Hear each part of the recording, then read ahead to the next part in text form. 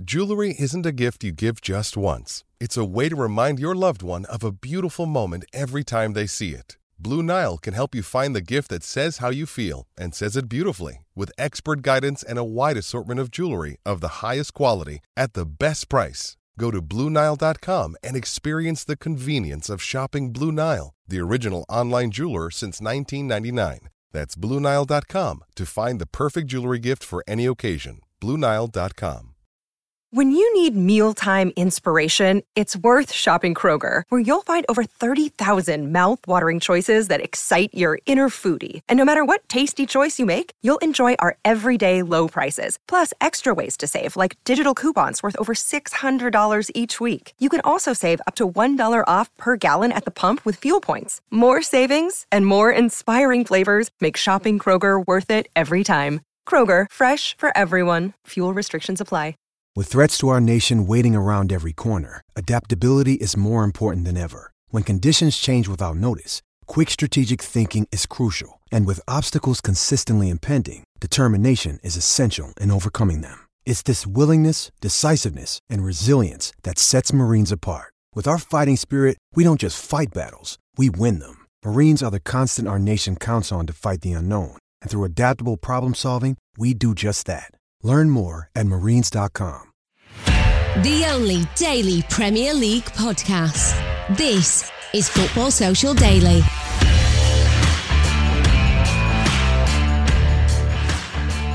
Hello and welcome to Wednesday's edition of the Football Social Daily. And with December simply powering on, so too is the Premier League action. But as always, never fear, because if you've missed any of the action through a bit of Christmas shopping or some unexpected trips to the pub, here at FSD, we have got you covered. A daily podcast here from the show right the way up until December 25th. And on today's show, we'll be looking backwards and forwards as one of those brilliant midweek Christmas schedules keeps us nicely topped up until the weekend.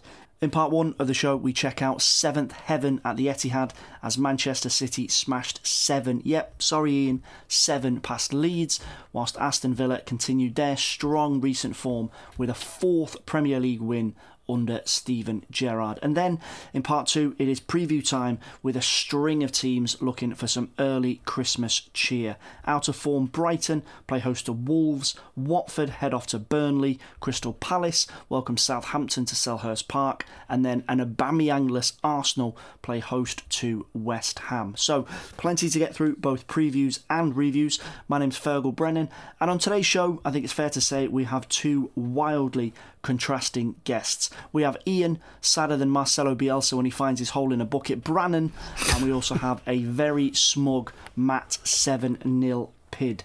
Ian, rough night, but with the dust settled and a few coffees in you, how are you feeling this morning? Oh, look, you know, the worst things happen at sea. I was watching Succession, actually, which is a great TV series. If you haven't checked it out yet, I recommend that you watch that rather than the highlights of Manchester City versus Leeds United last night. Yeah, you know, these things happen. These things happen. The highlight, though, was, of course, I put on this meme that's going around on my Twitter, which is a picture of of Jack Duck. What was his son called in Corrie? That's the thing I've been racking my brains for. Terry, that's right, yeah. So it's Jack Duckworth and Terry at the bar in the Rovers Return.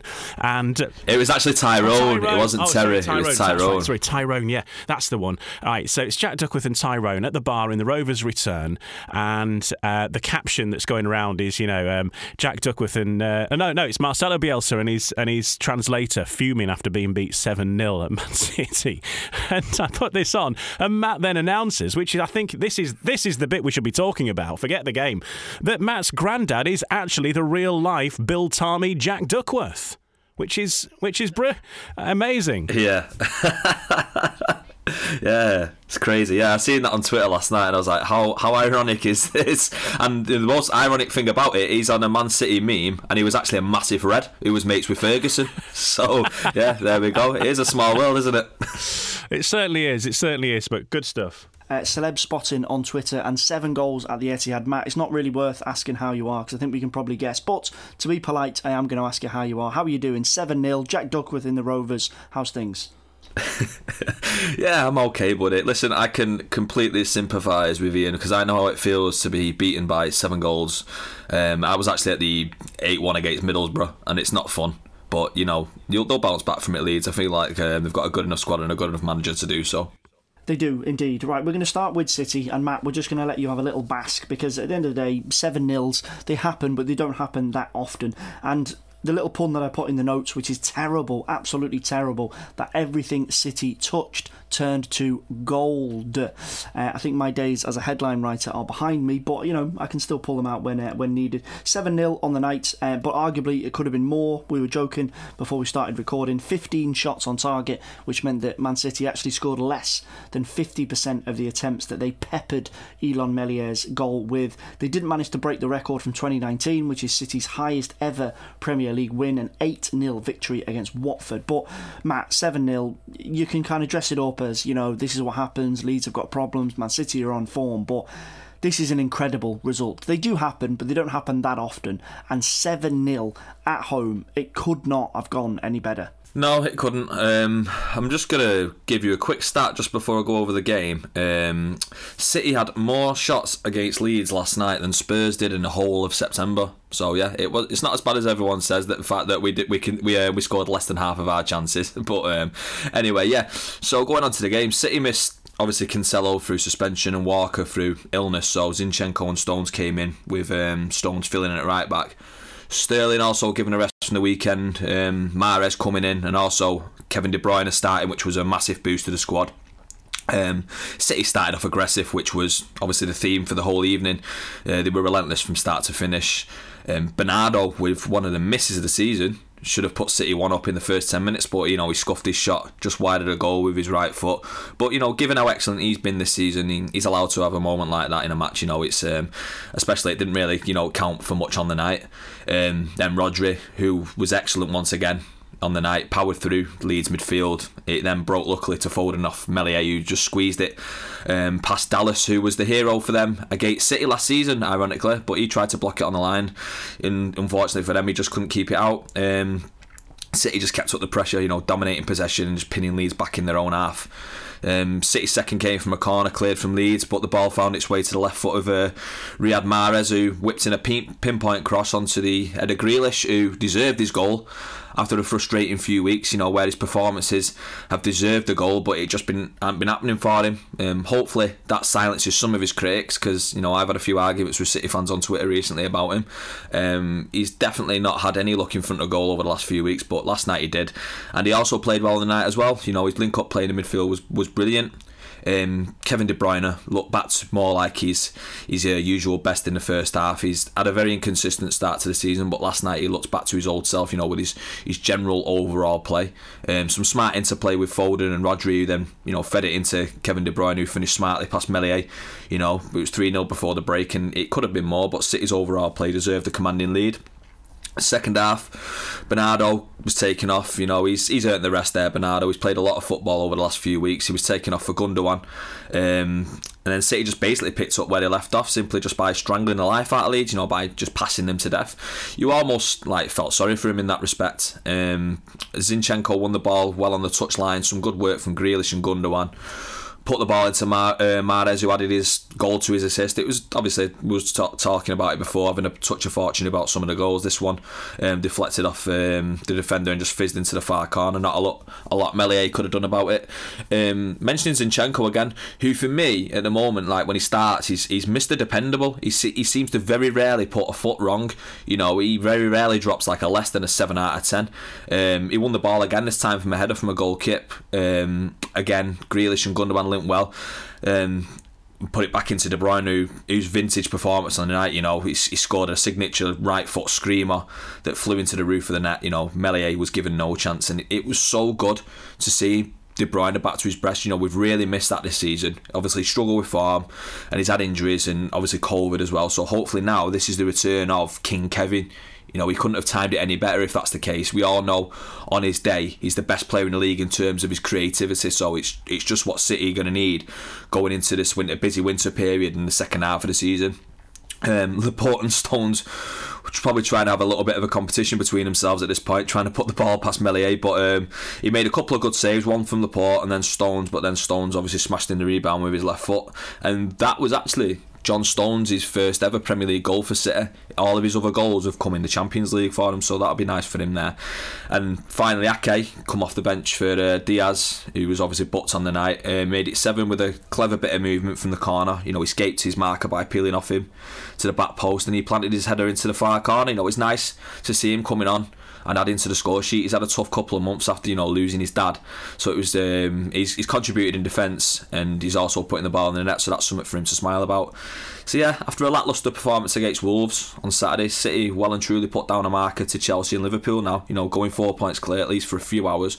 So it's over to those two sides now to try and match us. Another clean sheet in the league, which brings us to our 10th in total. We've only conceded 9, and it's just put a few goals to go towards our goal difference, which we all know, you know, it can be important going into the end of the season. Scoring 7 without a natural centre forward isn't bad at all. You know, that's a testament to Pep and a great night all round for boring City. I don't think anyone's calling City boring after that, and I agree. I think that the De Bruyne point is the key one, because as fantastic as City are, and this idea that they didn't sign a 9 in the summer, but they've been able to spread the goals, and when they break forward, there's so much talent. They're just dripping with goals and goal threat.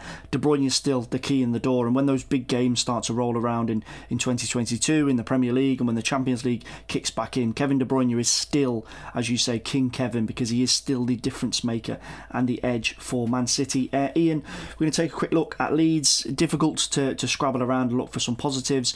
2, maybe even 3 of the goals on the night were deflections that Meslier just couldn't get near. Stuart Dallas had a couple of chances that Ederson saved that could have maybe changed the direction of the game slightly and made it less of a rout. But you mentioned before we started recording, and it is true that you cannot underestimate the injury situation at Leeds at the moment. We've got 6 players sidelined at the moment, and they're not just 6 players within the squad, they're probably 6 players that will be in the starting 11 that were unavailable last night. So a difficult night, a painful night, but ultimately, as you mentioned right at the start, something that you just kind of have to write off because of the situation for Marcelo Bielsa right now. Leeds' fixture list over this point of the year, you know, right from the day that the fixtures were released, we knew it was going to be a tough time playing, you know, most of the top 4 or 5 one after the other. You know, they've played Chelsea, Man City. They've still got Liverpool to come next. Arsenal to come next. Got Liverpool on Boxing Day. So, you know, they're in the middle of a pretty tricky run. The saving grace, of course, is that Newcastle have to play them in pretty much similar order as well. So that's one thing. Everybody's got to play Man City at some point. You know, when the fixture list comes out, if you're a team like Leeds, it's more important for Leeds to be winning the games with the teams around them, let's say the bottom half teams, than it is against Man City, because I think really you do sort of write these fixtures off of, you know, we'll get what we can, and last season, of course, it was different, and they did manage to scrape a point against Man City, but firmly a different story last night. The saving graces, before we move on to the injuries and stuff, the saving graces is that Leeds have never been beaten by more than 7 goals in their entire history, and that just about remained intact last night. Man City have never won by more than a 7. They have won by 8, haven't they? But it's their second biggest win in the top flight last night.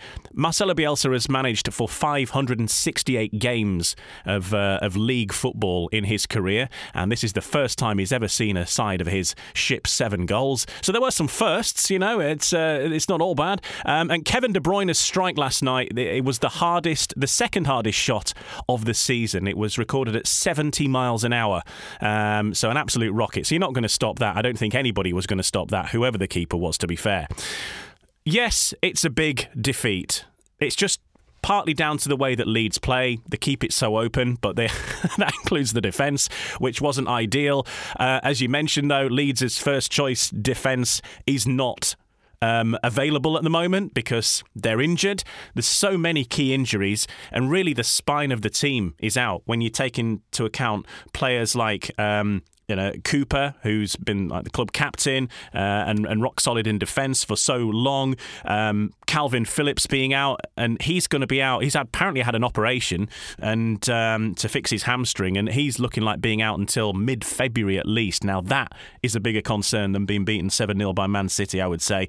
Bamford being out because he had this ankle injury, came back, scored a goal in that game against Brentford, and then during his celebration injured his hamstring, apparently. So he's out again now. So that's, as you say, there's so many key injuries that I think any team that had lost the spine of your team for so long is going to suffer. The thing that worries me most is the fact that you're losing people like Calvin Phillips and Patrick Bamford for so long, because they are what makes it all tick. And we saw last season when Calvin Phillips was out, that's when Leeds had their wobble. And Calvin Phillips being out for so long is a bit of a concern. Luckily, the transfer window's coming maybe just at the right time. We'll see if they make any changes there. But, to be honest, Leeds, the way Leeds play is always going to leave them open to scoring, to having goals scored against them, because they're not a team that park the bus. It's not something they do. And certainly when you've got a defender like Junior Firpo in your side, then you might as well just, if you're going to park a bus, it's like leaving the handbrake off. So it's exciting to watch, but sometimes maybe it's not. Yes, yeah, that. Brazil, not known for their defenders. That's all we'll say. No, indeed. Matt, Ian, I've got to be honest. Whilst I am concerned by how do you solve a problem like Bielsa, you can't leave us hanging. If De Bruyne's was the second most powerful shot, whose was the most powerful? Oh. I don't know. Right, go on. Do you know what? I'm going to let you research that, and we're going to move on to Villa. We're going to move on to Villa. Who do you think it was? I don't know. You've caught me short. Do you know what? You find the answer, and then we'll get stuck into it. Because I'll tell you what. Like I'm googling it. I've got to remember that shot has got a letter O and not an I in it. Just from my internet history. Most powerful of 2021. Yeah, okay. Leave that with me. Whilst Ian's doing his research, we'll throw this one over to you to start with. 2-0 for Villa against Norwich. 4 wins in 6, I should say, under Steven Gerrard. The only 2 defeats they've had so far, obviously coming against Manchester City and Liverpool, which in reality nobody was expecting him to do much in either of those games. Could have been a bit tighter at Anfield had it not been for a penalty being given away last weekend.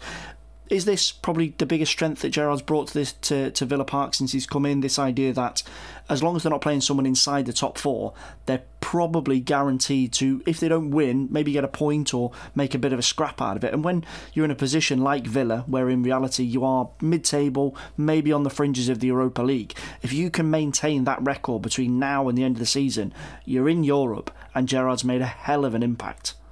Yeah, absolutely. It was like similar to what we were saying before about Leeds. They need to beat teams around them, in order to be where they want to be at the end of the season. Games against Liverpool and Man City aren't going to be what defines Steven Gerrard's managerial appointment at Villa. He's come in there, and you can see he's brought his philosophy that he's had at Rangers over to Villa, slightly less direct than Dean Smith. You see that he's got an idea, he wants to play nice football. He's got some decent players there to do so as well, and obviously he's mixing it up with the young guns. As obviously injuries aren't going to help, like players like Leon Bailey who are out, who've got a lot of quality. If they're fit, some of the younger players might not, get as much chance as what they're getting. But these players that are coming in, they're taking the opportunity with both hands. Like Chucky Wenka set up Watkins last night. It was a great pass as well, straight across the 6-yard box. And Watkins, who's been deadly in front of goal for Villa, is still continuing to do that. So yeah, these games, beating relegation, threatened sides like Norwich 2-0 away from home, and are the games that he's going to be ultimately judged on, not the games against Liverpool and Man City. At the end of the day, it's one of these for Steven Gerrard. He's got a good backing from a club like Villa. He's going to have money to spend, and at the start of the season they had ambitions of finishing European places. I had Villa fans saying that they're going to take the money from Grealish, they're going to spend it on these players, and they're going to challenge for the top 4. Obviously their form hasn't gone the way that they thought it would. Obviously Dean Smith's got the sack, so they're starting to rebuild from Gerrard now, so they're going to have to just keep picking up these wins or picking up points on a consistent basis, against the teams around them, especially at home, because we all know, like, it's in this league, your home form is your bread and butter if you want to have ambitions. You've got to just pick up points away from home as and when you can. So last night, it's an important win for Villa, an important win for Steven Gerrard. Four wins from 6, definitely the start that he would have been looking for from his players. Ian, just taking a look at Norwich for the moment, we know it's almost a copy and paste with them in terms of when we talk about them either midweek or at the weekend, that they just don't score enough goals. And to be honest, I've had to just do a double take on the Premier League table because I'm shocked by this. They've scored 8 goals in 17 Premier League goals so far this season, which is awful, quite frankly. And 5 of them coming from Teemu Pukki, and only 3 of them coming from open play for the Finland striker. So, given that position, we know that Dean Smith's kind of modus operandi is to make them harder to beat, make them more difficult, grind out results, get draws here, there, and everywhere, and hope that over the course of the season that's enough to save them from relegation. But it was just the age-old story last night. Couple of half chances for Pukki and Adam Ida, both missed, and then Kenny McLean has an absolute open goal to shoot at after a mistake by Tyrone Mings, and he falls over inside the box. And you do just get the sense that Smith has made them a little bit harder, maybe a little bit stiffer through the spine of the team, but based on these types of results, they are probably going to go down unless there's a dramatic change between now and the start of January. Yeah, and we've been here before with Norwich, and there was a point at the start of this season where I thought that it seemed like they'd learnt their lesson, but it doesn't seem like they have. And really, and I say this cautiously, bearing in mind what happened to Leeds last night, but I was always told by those who are involved in the game, who know better than me by quite a long way, that you should always keep an eye on the goal difference. And, the goal difference tells you the true story of what's going on, because, of course, different points of the season, one team can be slightly in front or behind in terms of matches played and all this kind of thing. But what the one thing that shows through is if you're shipping loads of goals, then you've got a problem. Certainly, if you're not scoring anywhere near like the amount of goals that are going in the other end, that is doomsday. And you look back on any league table, and the teams that are at the bottom, unsurprisingly, are the ones that have shipped the most goals. And I know that Manchester United were at one point down there with Norwich in terms of the amount of goals scored, but obviously they're at a different place and have got different resources. Whereas Norwich, they're going to have to do something in the transfer window if they're going to sort it out. And that thing about being bottom at Christmas, Newcastle obviously have got much different resources to Norwich when it comes to the transfer window. Newcastle are going to spend ridiculous amounts of money on probably a load of tat, to be quite frank, because that's where they're at. You're not going to get the players coming from top teams to bail Newcastle out of that. They ain't interested. Yes, they've got money to spend. Everybody knows they've got the money to spend. They're going to get absolutely screwed in Newcastle. It's just, that's just how it's going to be. But nonetheless, they can kind of spend their way to a better place, whereas Norwich really can't. And they need to back Dean Smith because he's going to need some sort of resources to help get himself out of there. But as you say, it's a simple game, football. Score more than you let in, and that's what Norwich are not doing.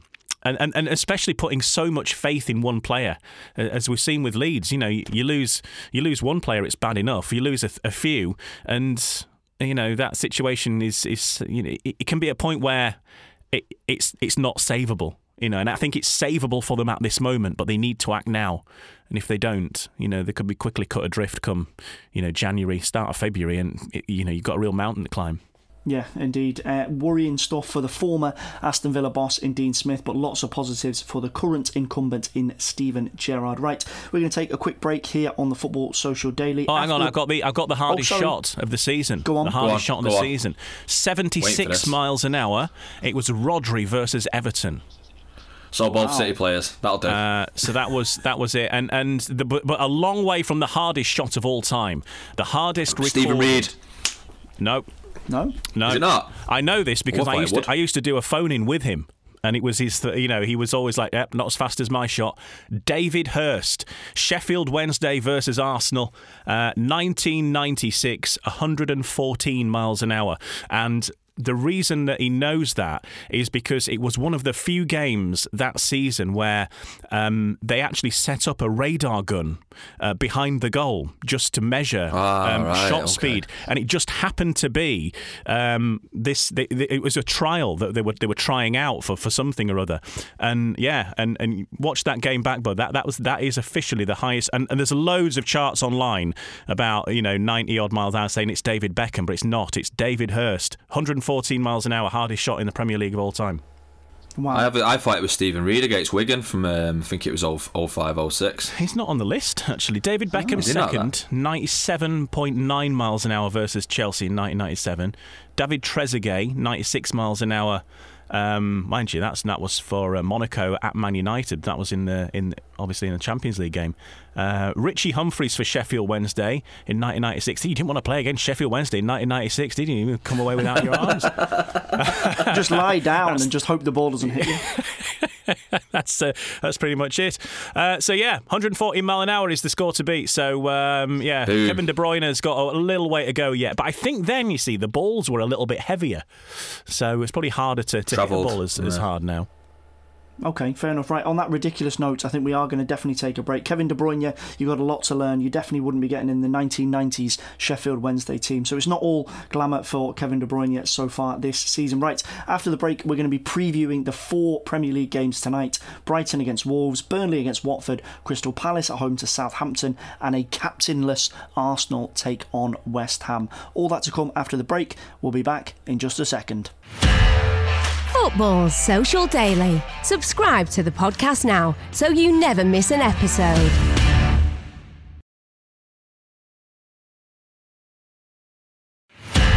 Football's Social Daily. Find more great sport at sport-social.co.uk. Hello and welcome back to Wednesday's edition of the Football Social Daily. And as always, here at FSD, we are your daily source of all things Premier League. Every day, we have a daily Premier League podcast. And if you hit subscribe on this one, you can get access to that brand new episode as soon as it is ready. Right then, before the break, we reviewed last night's action. 7 goals in the back of the net for Manchester City as they battered Leeds. And another big night and another win for Steven Gerrard as Aston Villa saw off Norwich. But we're going to click into preview mode for tonight's games. Matt, I'm going to go to you first on this. I think it's fair to say that pretty much all 8 teams in action tonight are in need of a win, in need of a bit of Christmas cheer and a bit of positivity as we go into a busy run of games. So Brighton Wolves is the first one that we're going to look at. Both teams definitely could do with a win, could do with something to cling on going into Christmas. Brighton are having this bizarre, ridiculous run, 8 draws and 2 losses in their last 10, but based on the fact that there's still worse teams, they're not really in any sort of clear and present danger of being dragged into the relegation zone. Wolves, who had a nice strong start under Bruno Lage, have dipped off in the last few weeks. Last 6 games, they've only took out 2 points from 4, and they're kind of struggling to get a bit of momentum back. Obviously, difficult against City at the weekend. So this is a difficult one to call because both teams are in real dire need. Definitely Brighton of getting a result. No Jimenez for Wolves, obviously after being sent off against City. How do you see this one going down? Big game tonight for both sides, as like you said, they're both desperate for the 3 points. Brighton's ridiculous run of draws reminds me of City's run of draws in 2009 under Mark Hughes. I think we drew something like 10 on the trot, and which ultimately ended up costing him his job just after Christmas that year. I mean, I can't see the same happening to Graham Potter, but we've heard rumblings of discontent with the Brighton fans, booing them after a few weeks ago, and he was like stood there looking perplexed about it. So players like Maupay, who can snatch points for him, are going to need to be on form and stay fit for him.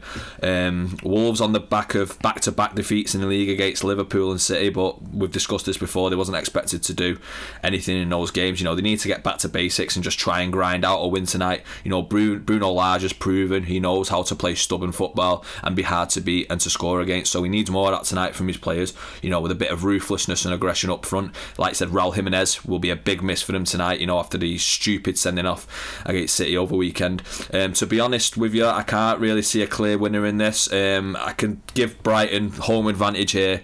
They're going to obviously have home advantage on their side. They're equally as desperate for the 3 points, because we know if you draw in games, too many games, and other teams around you are picking up points, you can be quickly sucked into that relegation battle. So I'm going to say Brighton are going to win this one tonight, 2-0. Ian, how do you see this one going down? Obviously, Brighton are in the worst form in comparison to Wolves, but neither of them are exactly tearing it up at the minute. Home advantage for Brighton, but that hasn't really served them well in the last couple of months. 0-0 against Leeds last time at home, drew with Newcastle at home, got battered by Man City at home, and then a 0-0 draw against Arsenal way back at the start of October. How do you see this one going? Well, it's a classic mid-table obscurity battle, isn't it? I would say.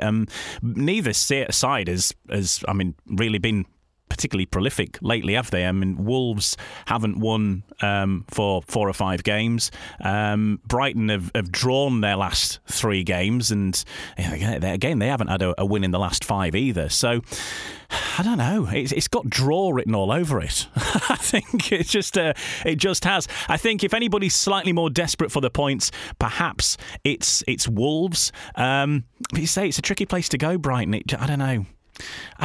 It honks to me of a draw. I'm going to go like a 1-1 draw or something like that. I don't really find, as I say, they're very, very evenly matched. It's very hard to say who's going to have the upper hand in this. The only thing really is that home advantage for Brighton, and the fact that Brighton are probably more desperate for a win slightly than Wolves. But yeah, no. Really wouldn't want to pick that one. I've got to be honest. There's nothing really lights up about it. Vague. I'm being vague about it. Last on match of the day, that. Yeah, exactly. It's got last of the match of the day written all over it. And it ended in 1-1. There was a fight after the final whistle. That would be the most exciting thing. Well, if that one gets fouled under mid-table obscurity, Ian, the next one is a bit more spice to it because it could potentially mean a change in the bottom 3. Burnley at home to Watford. Again, 2 teams not in the best of form.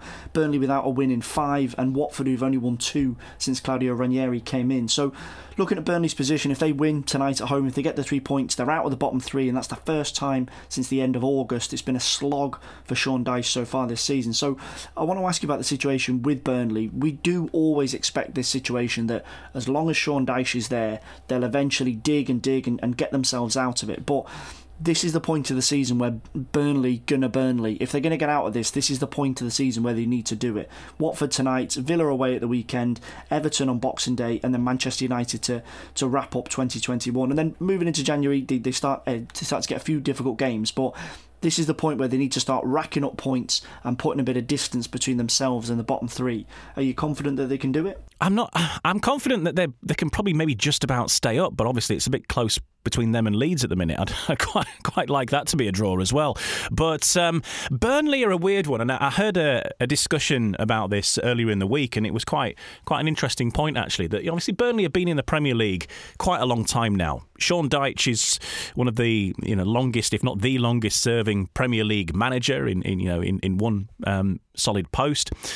And over that time, Burnley have earned a lot of money out of the Premier League. Something like 600-700 million pounds that they will have received through the TV rights and all that.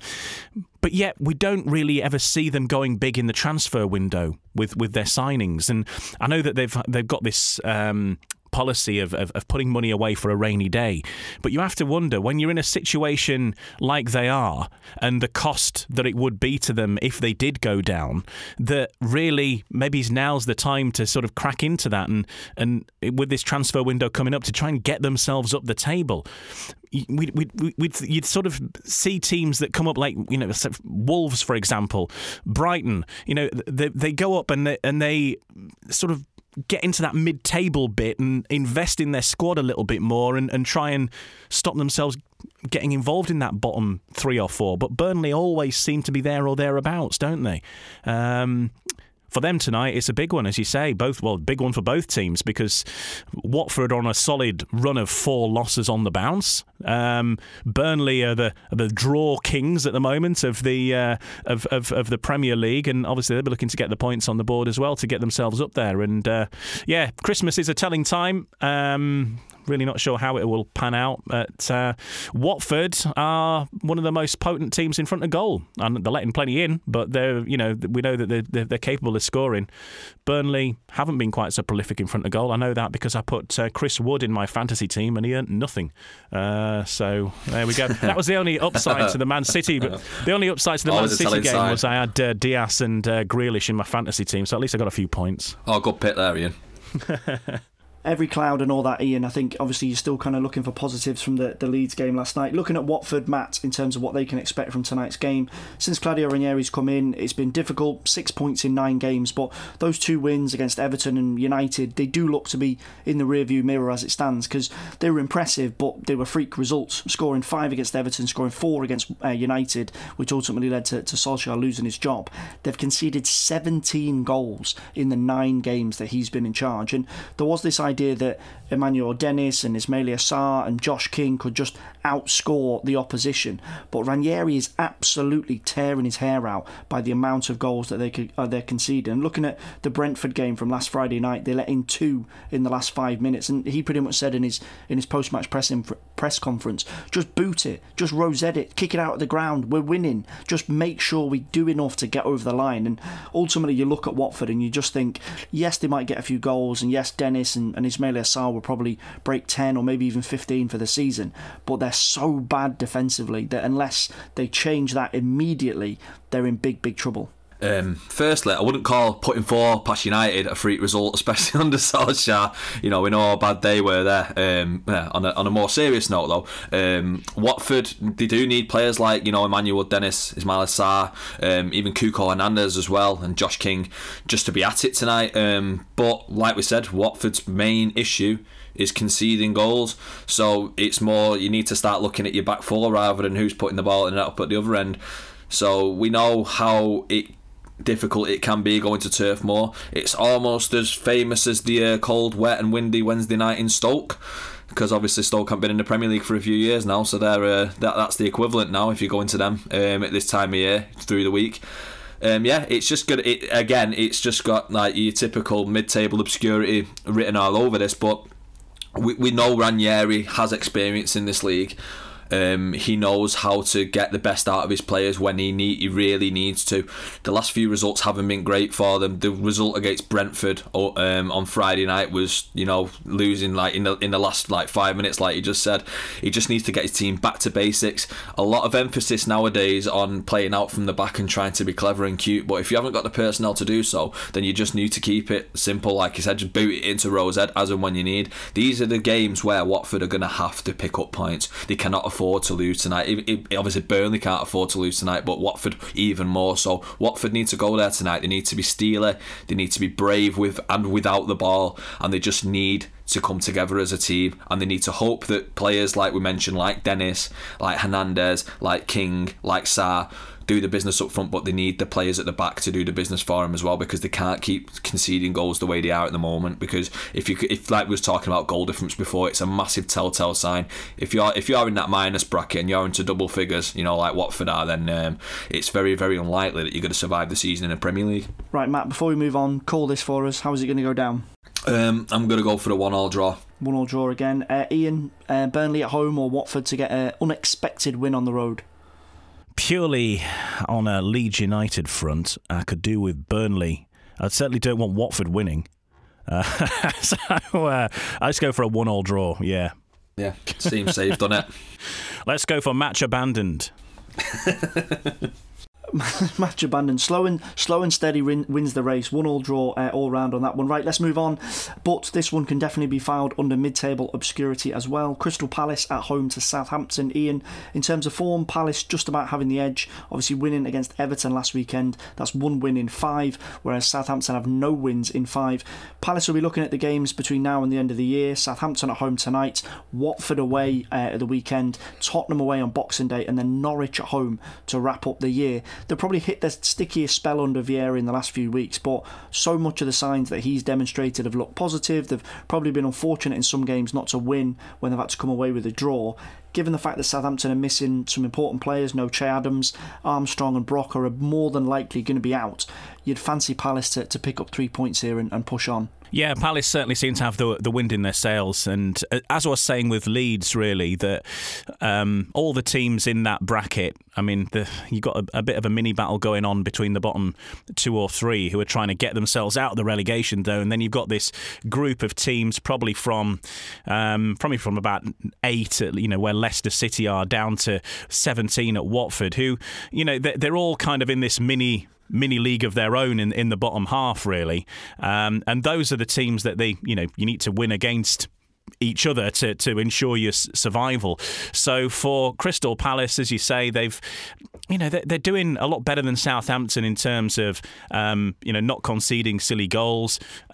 Patrick Vieira's certainly done quite a good job there, I think, so far. And yeah, he's not going to win them all, but he certainly seems to have them scoring goals and a fairly decent defence, more so than Southampton. So for that reason, I think that Crystal Palace to nick it, I don't think there'll be much in it, because I think they're fairly evenly matched teams, but certainly fancy Southampton being more susceptible to leak goals than Crystal Palace. Would you agree with that, Matt? Looking at the form, Southampton are probably, not really looking great. You'd expect them still to be okay in terms of the relegation battle, but Vieira's Palace do seem to have a bit about them. Conor Gallagher's getting himself a few goals. Wilf Zaha is always a threat. Do you see this being a home win? Yeah, with Palace being at home and Southampton missing the players that they are, yeah, I'd say I'd go with Palace 2-0 against Southampton. I think Vieira's done a relatively good job with Palace so far. Like I said, players like Conor Gallagher and Wilf Zaha, players that are going to cause teams problems. And with Southampton missing the players that they are tonight, I just can't see them getting anything out of the game. 2-0 Palace for me. Okay, very good. Right, the last game that we're going to look at for tonight, Ian, we're going to go to you first on this, is Arsenal against West Ham. This is a battle for the top four based on how the result goes down tonight, but in reality there's only one story doing the rounds before kick-off, and that is Ubergate. Pierre-Emerick Aubameyang has been stripped of the Arsenal captaincy after a COVID-19 disciplinary rule break. According to the club, they're fairly tight-lipped on this. They've made this decision for the good of the squad and the maintenance of standards within the first team. This is the third breach of COVID-19 guidelines that Aubameyang has done in the last 18 months. Mikel Arteta is frustrated. The Arsenal fans are frustrated. Is this the end of the road for him at Arsenal? In terms of his contract, he's still got another 18 months. He's the highest paid player at Arsenal, so it's going to be difficult to shift him if they do want to sell him. But given the fact that the captaincy's now been taken away from him, there's even the potential that his starting place has been taken away from him. He's not going to feature tonight as a punishment for the situation. Are we nearing the end of the road for Aubameyang at Arsenal?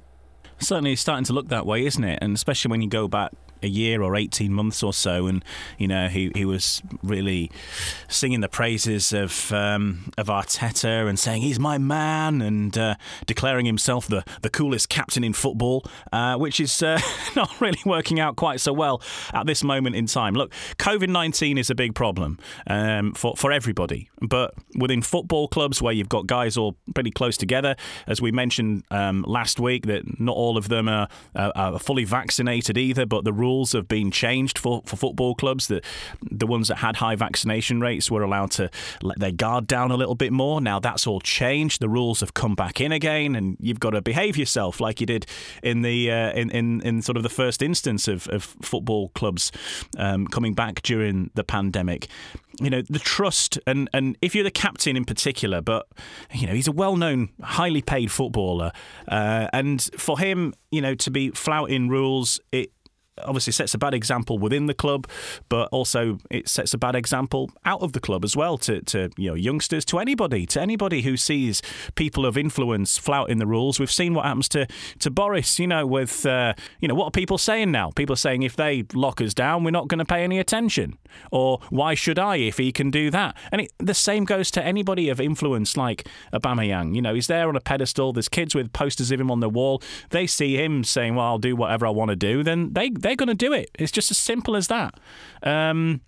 So, yeah, it's right that they're punishing him, but it seems to be this as part of a long line of gripes, if you like, between him and the management at Arsenal, and the writing's on the wall, and you get people like that in any team, whether you're a football club, whether you work in a factory or an office or whatever.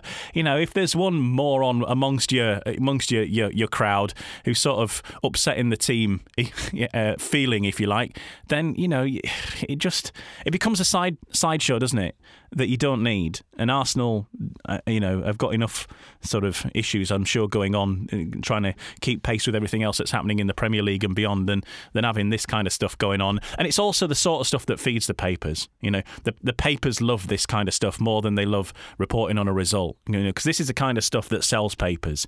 The Obergate, as being called, or the latest instalment in this soap opera is just perfect at this time of year for papers, and it just becomes a whole load of crap that you don't need to be messing about with. Just looking at the situation, and maybe to not necessarily give Aubameyang a break, Matt, but we look at the situation at Arsenal, and you do have to ask, is there an issue internally within the club in terms of the characters that they're selecting to be captain? I'm just looking at some of the names going back, and in the last 14 and a half seasons, Arsenal have had 9 permanent club captains, which is not good because it demonstrates just how much they're chopping and changing. And when you go through the list, none of them have really had a particularly glorious period. William Gallas, obviously on-pitch antics where he demonstrated that he wasn't a great leader. Cesc Fabregas pushed for a move to Barcelona. Robin van Persie pushed for a move to Manchester United. Thomas Vermaelen, perpetually injured. Mikel Arteta's probably the standout name on that list in terms of exemplary attitude towards being captain. Per Mertesacker just forgot how to play football. Lauren Koscielny pushed for a move and got it. Granit Xhaka told the fans to politely leave him alone, and now we have the situation with Aubameyang. So you go through that list and it's like the worst school register you can imagine. So given the situation with Aubameyang, I think there is rightful justification to criticise him for his conduct in the last few months, and particularly in the last couple of weeks. But you do have to start asking the questions of who is picking these captains? Are they just pulling names out of a hat? Because with a few exceptions off that list, none of them should have ever been captain. No, I was going to mention the Arsenal captain curse before you listed them players there. I was thinking about Gallas when he sat in the middle of the pitch against Birmingham, like a petulant schoolchild. Arsenal have had a lot of problems with captains over the last few years, like you mentioned. Long gone are the days of Tony Adams, who was a true leader, do you know what I mean, who led Arsenal to league titles the way he did. So it's basically got to come down to now probably who the players think's most fitting to be captain, because Aubameyang's already proven now time and time again that he's not fit to be a captain. He clearly thinks he's above the rules of the club, and you can't have someone captain the club who thinks that, because like I was mentioning there, bad apple spoils the bunch. Every village has its idiot. He's done it before, he's done it again, and now 3 strikes and you're out kind of thing. You can't do that. When you've got rules at a football club, you can't go flouting them like that. It's disrespectful. Arteta's been fantastic with the situation. He's come out, he's not lied about it, and he said, look, he's breached rules, he's dropped, and now he's been stripped to the captaincy, which is fair enough. I was expecting that when it happened. You can't just go out and do the things that he's done there, especially with the way things are now in society. You just can't do it. I think there's a number of players in Arsenal that would be fitted to be the captain. Obviously, you'll know more about this than me, Fergal, because obviously you're an Arsenal fan. But players like Gabriel, even like Aaron Ramsdale as well, seems to be a good character in the dressing room. Probably more fitting to be a captain than Aubameyang. In the future, players like Emile Smith-Rowe, he's a future Arsenal captain in the making for me. So I don't know. I want to know your thoughts on it, to be honest, Fergal, because obviously you're an Arsenal fan. You're going to know more about it than me. I think the situation that they're going to find themselves in the short term is that they'll probably pick someone and kind of give it to Giggsy until the end of the season situation. So I think like an interim captain. I think it'll be Granit Xhaka or Alexandre Lacazette between now and the end of the campaign, because they're the most experienced players in either young team or a team that's full of new signings. Don't forget, we've got an absolute raft of new players that have come into the club this summer. You look at the starting 11, Ramsdale, White, Gabriel's been there a bit longer, Tomiyasu, Ødegaard, who was on loan but now he's come in on a permanent deal. So there's lots of candidates, there's lots of names being thrown around, but I think ultimately there's maybe not that many standout characters. There's a lot of talk around Ben White because of the style that he plays in. He's a centre-back, he sees the game in front of him. But I think Arsenal need to move away from this idea of a really prominent individual within the team being the captain, because that's been the mistake that they've made over a number of years. My pick would be Kieran Tierney, just based on the way that I think he handles himself, the way that he operates. He's a very, very consistent professional, well liked within the squad, well respected. He's had a couple of issues in terms of injury, but I don't want a kind of celebrity captain for Arsenal, someone that other fans know who he is, because that's not necessarily what you want from a captain. You want a captain that will maintain standards, look to stick to the rules, look to develop the squad, look to motivate the squad. And I think Tierney is a nice age in terms of the bracket whereby the younger players will respect him because he's an international, he's a Premier League player, and the more experienced heads, who generally speaking at Arsenal have been the problem over the last few years, will defer to him. Xhaka, Aubameyang if he comes back in, and Alexandre Lacazette. But to be realistic, I don't think there's that many, or certainly one really outstanding candidate in terms of the current squad. But Kieran Tierney will be my pick based on the options available. But I think in the short term it's going to be Xhaka or Lacazette until the end of the season. That makes sense. Bit of a mess that Arteta needs to dig himself out of. But more importantly, the game tonight, Ian. In terms of a result, West Ham are obviously still inside the top four. Arsenal pushing to overhaul them to get into the top four. If they win tonight,